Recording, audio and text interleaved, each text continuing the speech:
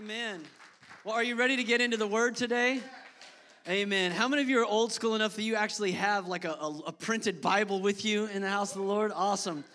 If you don't mind sharing with some other folks today. No, I know we typically put the scriptures up on the screen, and many of you, you've got digital versions, you've got downloadable Bibles. That's great too. I'm just glad to know that when technology, wants to fail us, the lamp of the Word of God never burns out. Amen? Amen.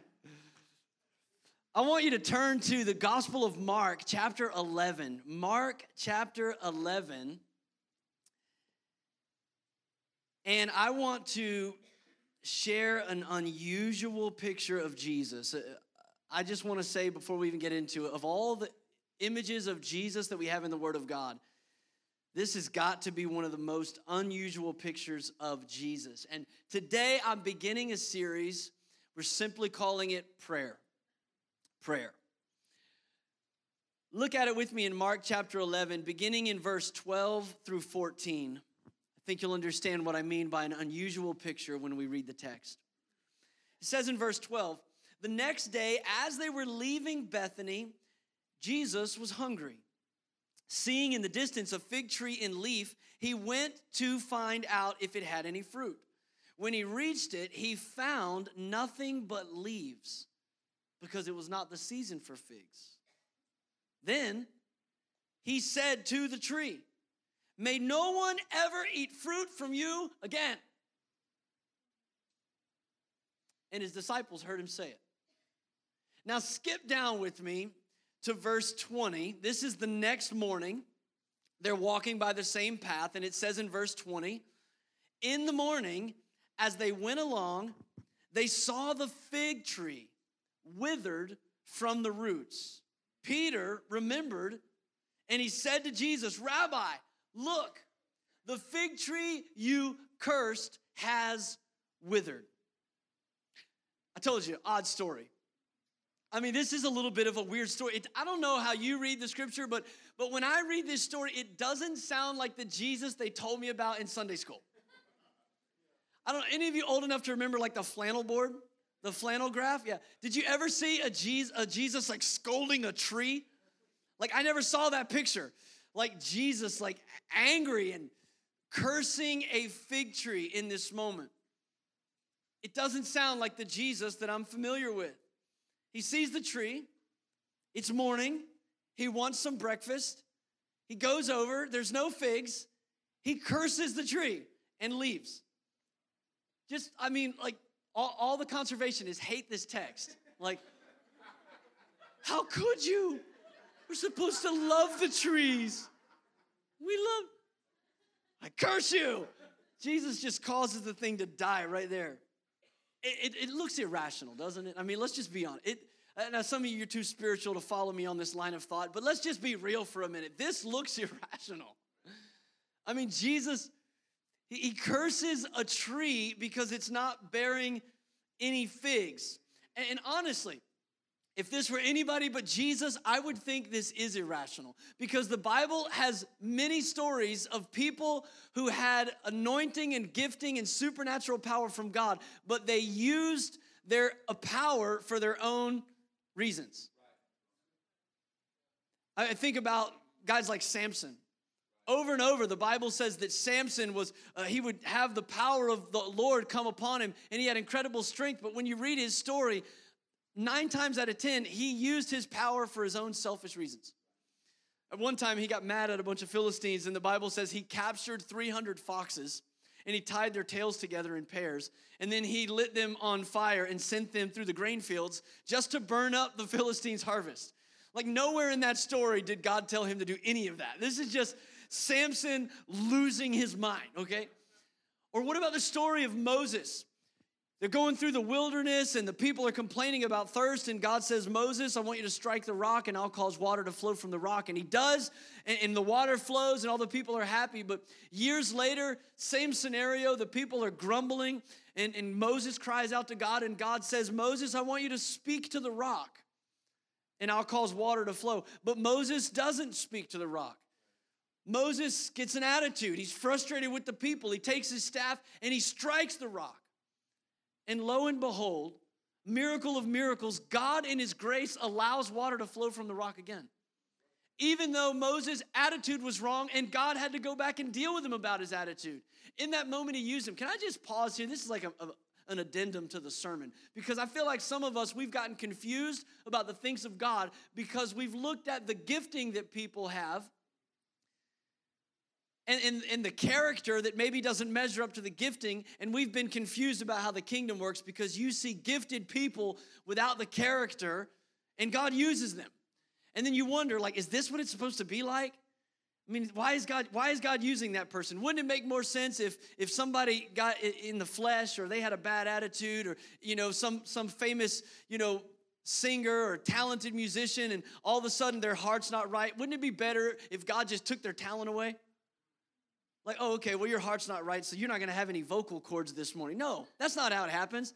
They get up there, they sing like a lark, they perform, they pack out stadiums, and then they get in the headlines for a moral failure, right? We've all seen that before. And so can I just say that God's giftings and his callings on our life are irrevocable. It's there. And so if this was anybody other than Jesus, I would assume that's what's happening. Like, okay, yes, you have the power, you know, to speak and do incredible things, but let's be honest, you're just a little hangry right now. I mean, you got up this morning, you were hungry, you were in a hurry, you didn't get breakfast, you saw a tree, you thought it had figs, no figs, you cursed it. Jesus, you're just being irrational. But I can't come to that conclusion because, after all, this is Jesus. He's the one who never sinned in word, thought, or deed. He's the one who said, I only do what the Father tells me to. So I have to look a little deeper in the text. I have to press a little farther and just wonder what is happening. And let me give you a little bit of what I uncovered in my study. A couple things that you learn about Palestinian fig trees. One is that they bloom more than once a year. The first figs come out in May. Early summer. They come out in about May. And then there's a second harvest that comes around September or October. So 9 or 10 months out of the year, you can get figs off of one of these fig trees. So pretty normal that you would expect most of the year to find figs. Another thing I thought was interesting about the text, they're in Bethpage. Bethpage is the town between Bethany and Jerusalem. They were going back and forth. Do you know what Bethpage means? It means house of figs. So that's like walking into the International House of Pancakes and them saying, we all out of pancakes. Like, no, you can't. You are the house of figs. So Jesus is at a place called the House of Figs, and he wants some figs. But Mark tells us in verse 13, and we read it, Mark said it's not the season for figs. Now we know, because of what happened the day before this, what time of year it is exactly. The day before this was Palm Sunday. So this is the Passion Week. Jesus has gone into Jerusalem. By Friday, he'll be crucified. By Sunday, it's resurrection morning. We know exactly what time of the year is, depending on the year. It's either March or April. It's the spring. So Mark's right. It's a little early for figs because they're at the Passover and they're not supposed to ripen until around May. But here's something else I found interesting about fig trees. They actually produce figs before they produce leaves. And it says, seeing in the distance a fig tree in leaf. He went to find out if it had any fruit. So Jesus is not just being irrational. Jesus sees a fig tree in leaf in the house of figs. And he expects when he's going to get over there, he's going to find something to eat. There's a message that he's trying to communicate here. How many of you believe that all of the Bible is inspired? All of it's inspired of the Holy Spirit. So this is not just Jesus being irrational. There's something he wants to tell us. And Mark does something interesting in telling this story. He kind of builds a case. He starts with a story, and then he gives us another story, and then he follows that with a conclusion. And you got to understand the first part and the second part to understand the substance in the middle. It's like a truth sandwich, okay? So this is the first piece of bread he's laid on the table. Jesus is cursing a fig tree. Now there's something else that's going to happen. It's going to help us understand this a little bit more. And then finally we get to the truth that makes it all make sense. Now, this next part of the story is the substance of the story. And if that first part doesn't sound like the Jesus you know, this second part is really going to blow your mind. Because the day just gets more weird at this moment. Okay, so Jesus curses the fig tree, and then they continue to go into Jerusalem. Now, pick up the story with me in verse 15. It says, on reaching Jerusalem, Jesus entered the temple courts, and he began driving out those who were buying and selling there. He overturned the tables of the money changers and the benches of those who were selling doves. And he would not allow anyone to carry merchandise through the temple courts. Can you get this scene in your mind? Like the temple court's not like the church lobby, okay? This is a massive area. It says Jesus wouldn't let anybody cut through the temple courts. He wouldn't let anybody pass. He's kicking over tables. He's not just cursing fig trees. He's kicking over tables. He's turning over the tables of the money changers in this moment. I mean, this is an extreme moment. And what's even more extreme about this story is that it's not the only time it happened. You can read about this story in all the synoptic gospels. Matthew, Mark, and Luke, they all tell about this moment right here at the beginning of Passover, of Passion Week, on this Monday of Passion Week. They tell about the story. They give us insight into what happened there. But John, the fourth gospel writer, he tells about a different story. In John chapter 2, he talks about a story that happened about 3 years earlier when Jesus first began his ministry. That time, he walked into the temple. He saw all the stuff that was happening. He went home. He made a whip out of cords. Came back the next day with the whip and began to crack the whip and kick over the tables and rebuke the money changers. He said to them in that moment, he said, get out of here. You've turned my Father's house into a marketplace. And then all the religious leaders, they come to Jesus in John 2, and they're like, what authority do you have? What sign can you show us to show that you have the authority to say these things and to do these things? Jesus said, you want a sign? Destroy this temple, and in 3 days I'll raise it up again. But this story that we're reading in Mark 11, this is different from that moment. In this story, Jesus doesn't have a whip. In this story, it's Passion Week, and he doesn't just go in and like tear stuff up and crack the whip and then leave again. Matthew 21 tells us that he began to heal the sick. He began to open the eyes of the blind and cause the lame to walk. Luke tells us in his gospel that Jesus began to teach the people and that the people were hanging on his every word. In all three of the synoptic gospels, they have this next verse verbatim.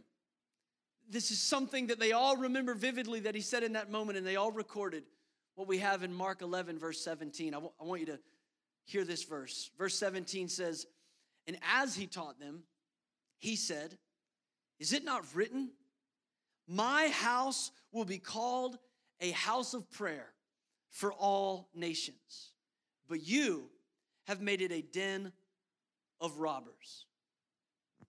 Get the emotion of this moment. I mean, this isn't like Jesus sitting on a rock on the side of a green pasture teaching his disciples. This is Jesus. There is dust and feathers flying. This is Jesus kicking over the tables. He's stopping people. You cannot come through here. Go around. You're not here to worship. Go around. He's not letting people come through the temple.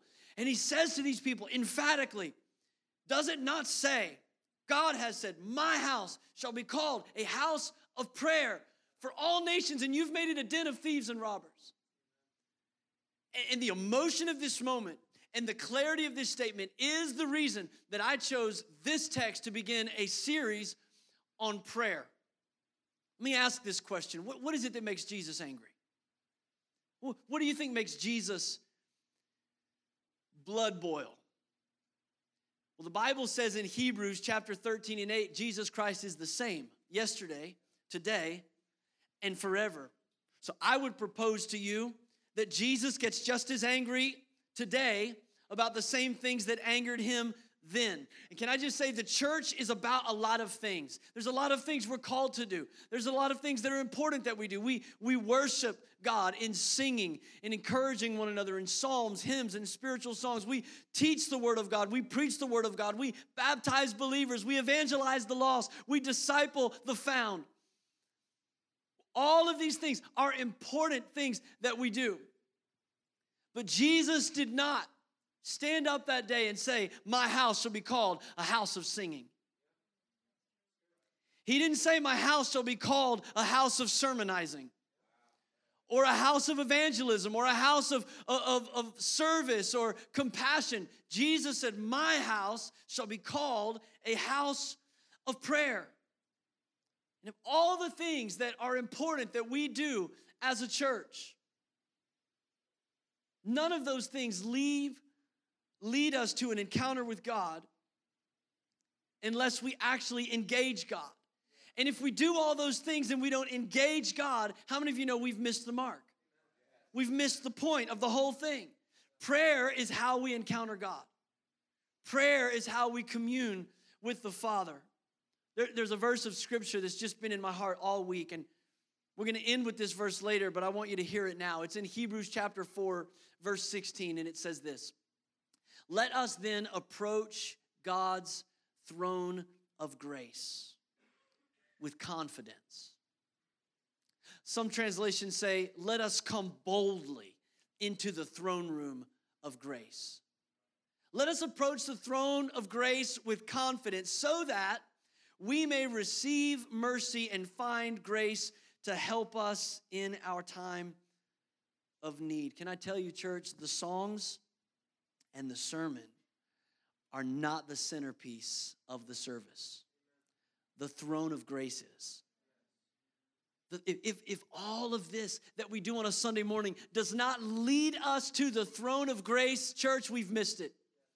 And as Jesus stood there that day and he saw all the stuff of worship happening, he saw the people at the exchange tables exchanging their money so that they could give their offering. He saw people buying animals so that they could make a sacrifice. He saw people congregating, coming and going in the courtyard. He saw all that. But if it doesn't lead to a heart that seeks God at the throne of grace, then we've missed the moment. The throne of grace is where we find help, it says, in our time of need. Can I tell you, the Bible is chock full of invitations to call on God in your time of need. Psalm 46:1 tells us God is our refuge. He's an ever-present help in time of trouble. Psalm 50 in verse 15 says, call on me, saith the Lord, in the day of trouble, and I will deliver you. Jeremiah 33:3 says, call on me, and I will show you great and mighty things that you do not know. Over and over and over again, we have an invitation to call on the Lord in a moment of trouble. And I want you to hear this today. Hear my heart. Transformation doesn't come because we sing a melody. Transformation doesn't come because you take good sermon notes. And I'm sure you are. Transformation comes when we access the throne room of grace.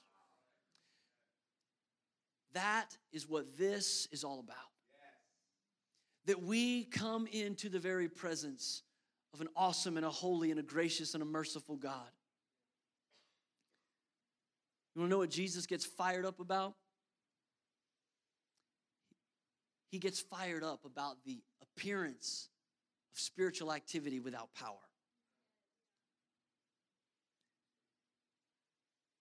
There's foliage on the vine, but there's no fruit. There's a lot of stuff happening, a lot of people coming and going. Big crowd here today, big crowd today. My house shall be called a house of prayer. Jesus gets fired up. Here's the crazy thing about the story. The money changers, they needed to be there.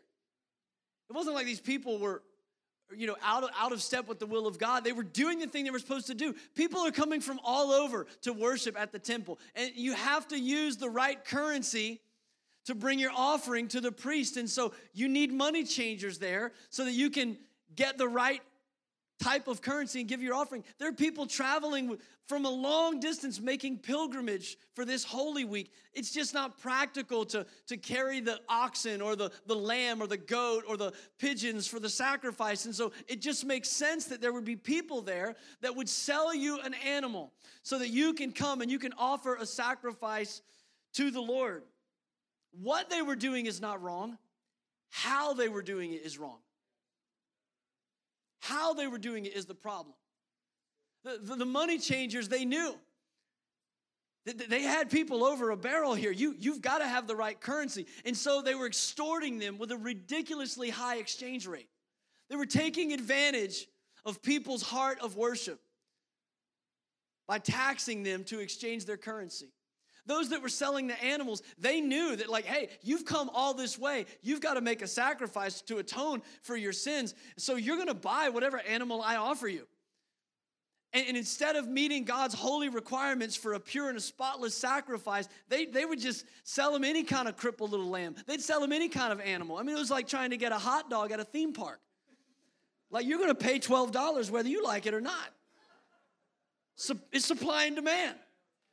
And so they're taking advantage of all the people.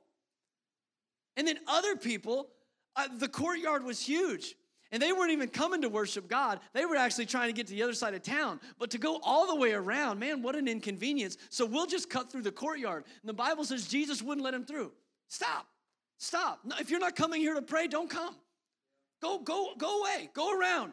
This is a house of prayer. Can I tell you, it's the same today. God is not impressed with the size of the crowds. God could care less how many people come in and out, drink the coffee, shake hands. God says, my house should be called a house of prayer.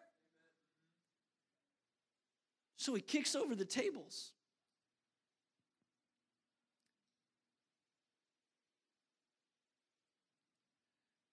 God said the same thing in the Old Testament through Amos.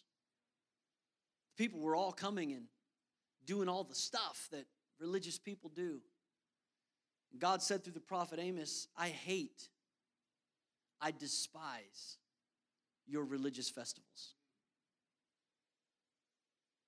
Your assemblies are a stench to me. Wow. That's what God said. Why? Because they were coming. And they were doing all the stuff, but they weren't entering the throne room of grace. They were just checking the box. He goes on to him and he says, I've had enough of your burnt offerings. I've had enough of your grain offerings. I don't want to accept them anymore. I don't want your choice offerings. I don't want your fellowship offerings. Away with me with the noise of your songs. Like, unplug the band. If you're not here to encounter me in my presence, if you're not entering the throne room of grace, there's leaves, there's no fruit. God gets fired up when he sees leaves and no fruit. And when he sees people filling the house without a heart to seek his face. God says that's a barren tree, and he curses it. See, the danger with prayer is that prayer is so familiar to us. We feel like there should be a more grandiose plan. Like there's something more, right? Like, what's going to be the key? What's going to be the real secret? Or we show up on a Sunday like, man, I hope he's got some kind of like secret revelation I've never heard before. Like, give me something I can tweet about. Like, tell me something profound. Pray. My house shall be called a house of prayer.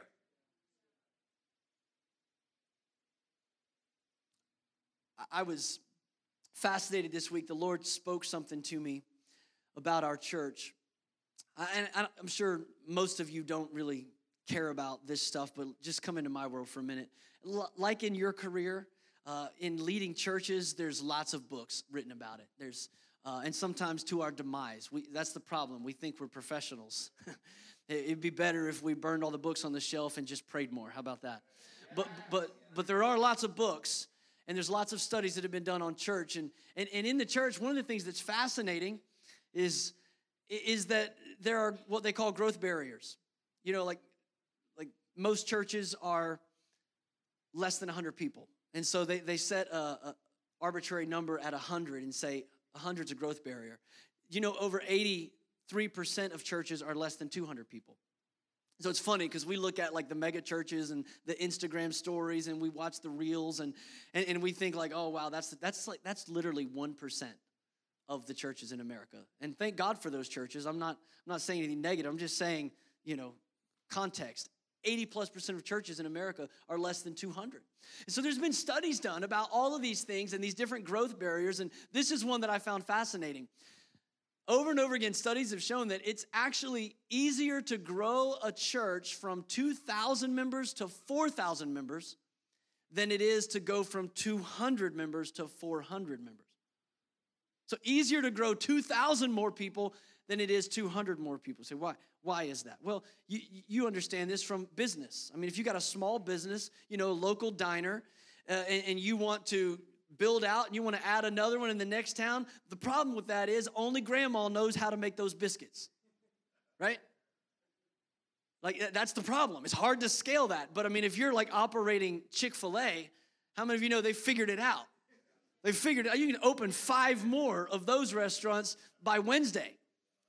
And so it's kind of that way structurally in the church. They say once you've gotten to 2,000, like it's easier to go from 2,000 to 4,000 than it is 200 to 400. Here's why that matters to me. That's where we're living right now, like as a church. The 400 barrier, if we'll call it a barrier, the 400 barrier is right where we live. As a church, we'll have, Christmas. We had Christmas, and man, there was like 500 plus people here. And I was like, man, that was amazing. 4 services, that was awesome. And then within a month, we're back down to like 350. And then we have football Sunday. It's a big Sunday. Like, wow, 497 people here. And then like the next week, we're like 370. And then we down to 320, and we kind of float in there. And then it's Easter, 550 people here. What an awesome day. And then we kind of trickle back down under 4. And then it's New Life Sunday. We had 530 people here, and then we kind of trickle back down. So just numerically, that's where we're sitting. So I'm fascinated by this, and I'm just thinking about it. And I'm going, wow, that is really interesting. Those stats are pretty true. Like, that's right where we're at. And then the Lord spoke something to me in my heart. The Lord said to me this week, he said, we're not up against a 400 growth barrier. You're up against a 100 growth barrier. And immediately, my mind went to our Wednesday night prayer gathering, where we've been running between 50 and 70 people on Wednesday night. And I want to tell you today what the Holy Spirit told me. If my people will make my house a house of prayer, you'll never have to worry about the capacity of what God can and will do in his church. Amen. And I'm just convinced in the most practical way, if we could garner 100 people that would just say, I'm going to seek the face of God and pray from 7 to 8 o'clock on a Wednesday night, I promise you we wouldn't be worried at all about anything that God wants to do or whatever the next level that God has for this church is. See, I love what Carl Henry said when he said, prayer is the means that God has etched in the cosmos for the advancement of his purpose. My heart in this series is not to just talk to you about prayer. My desire is to lead you to pray. I'm going to ask our worship team to come, and we're going to kind of shift in the end of this service here from a I speak, you listen, spectator mode to a participatory mode. And I want to invite you today, in just a moment, to go before the throne room of grace with me. Knowledge alone makes Christians haughty. Application makes us holy. It's the doers of the word. Jesus said, don't be hearers only, but be doers of the word.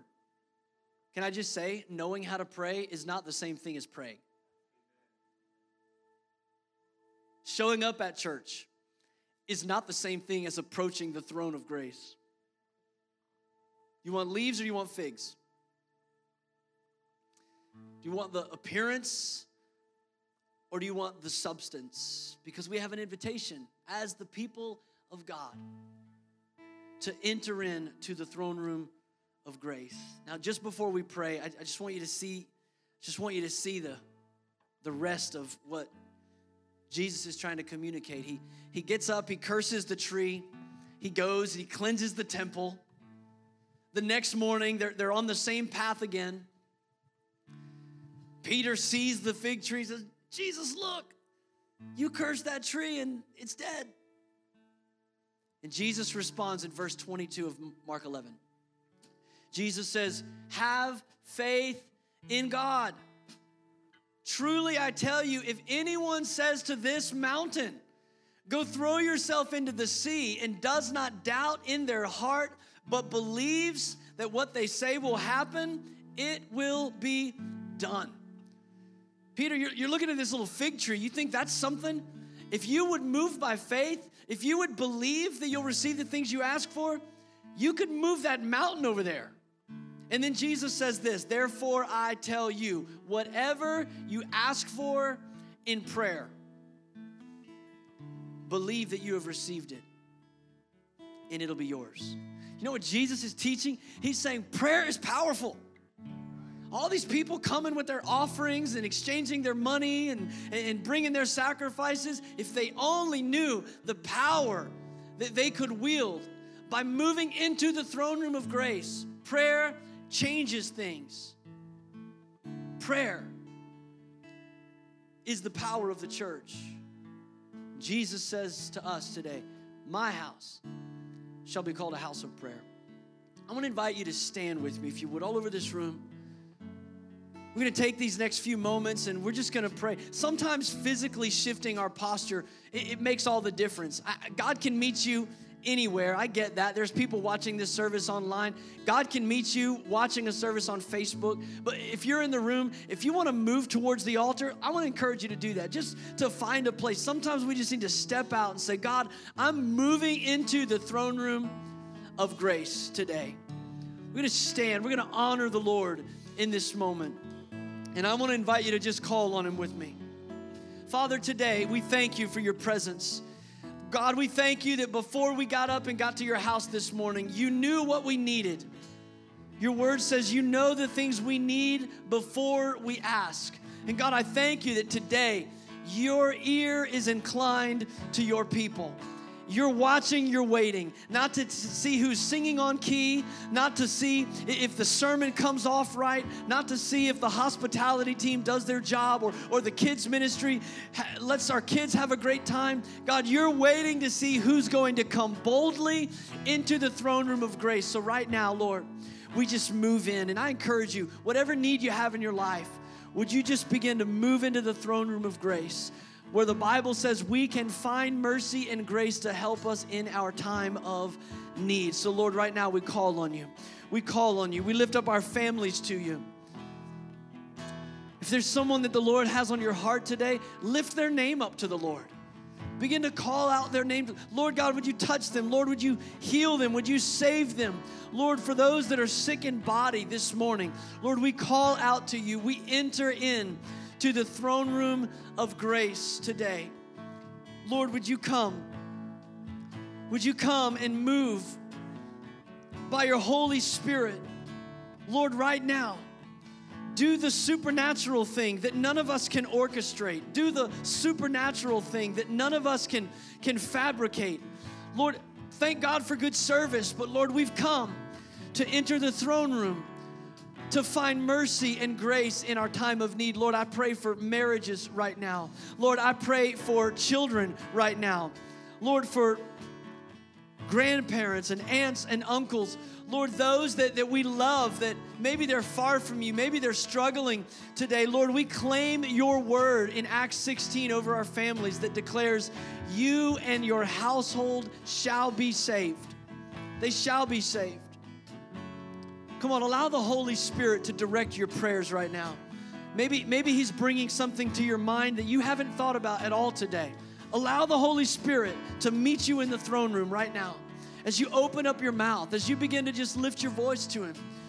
Father, we pray today for this nation.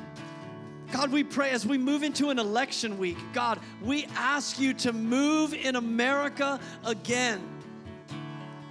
Lord, for too long we've taken advantage of the statement, God bless America. But Lord, your word says, blessed is the nation whose God is the Lord.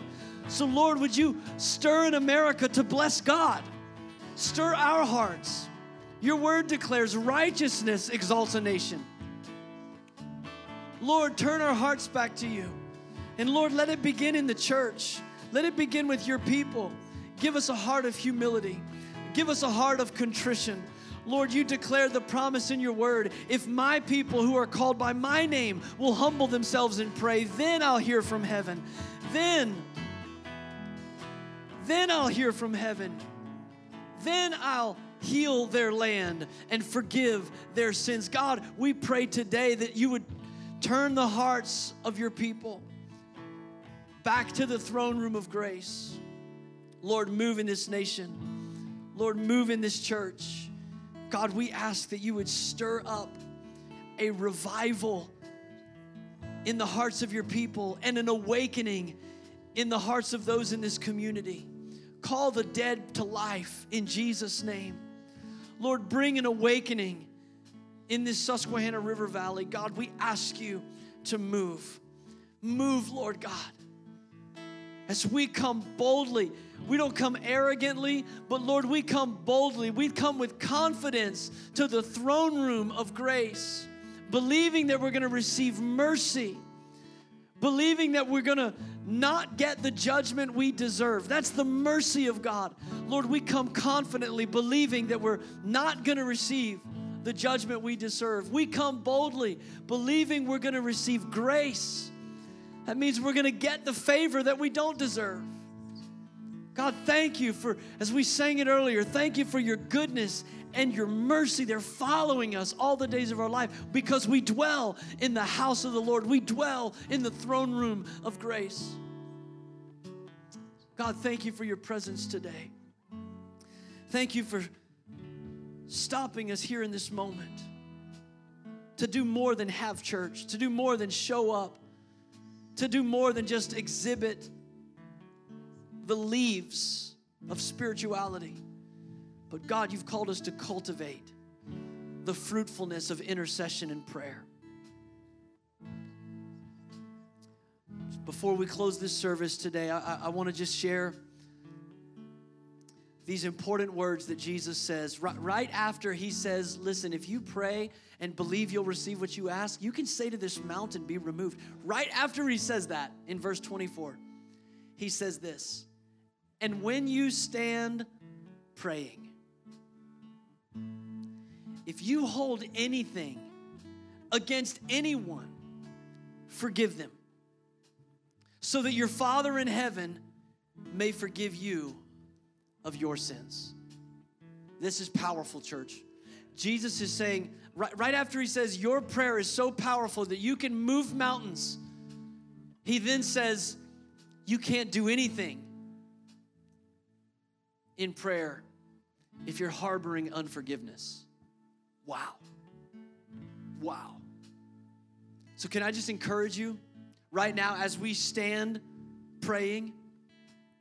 Can I encourage you today, if there's unforgiveness in your heart towards anyone, to give that to God right now?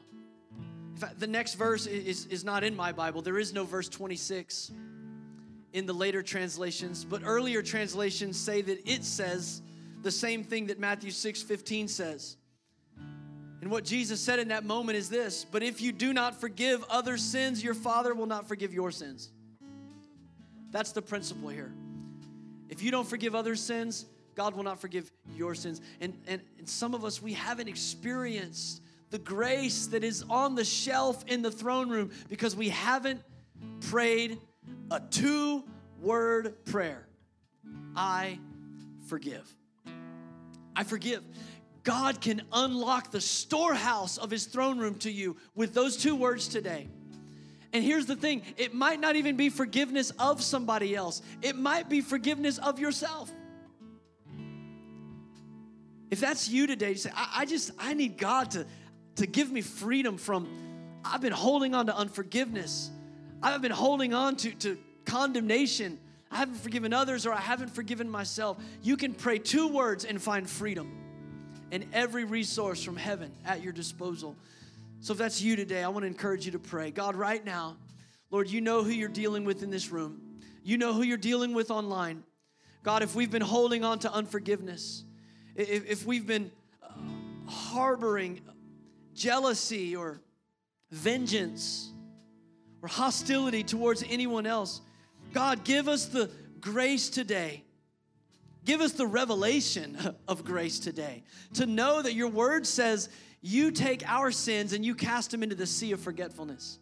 You've cast our sins as far as the east is from the west. Your word says you blot them out, never to be remembered. So God, help us to understand how extravagant your grace is towards us.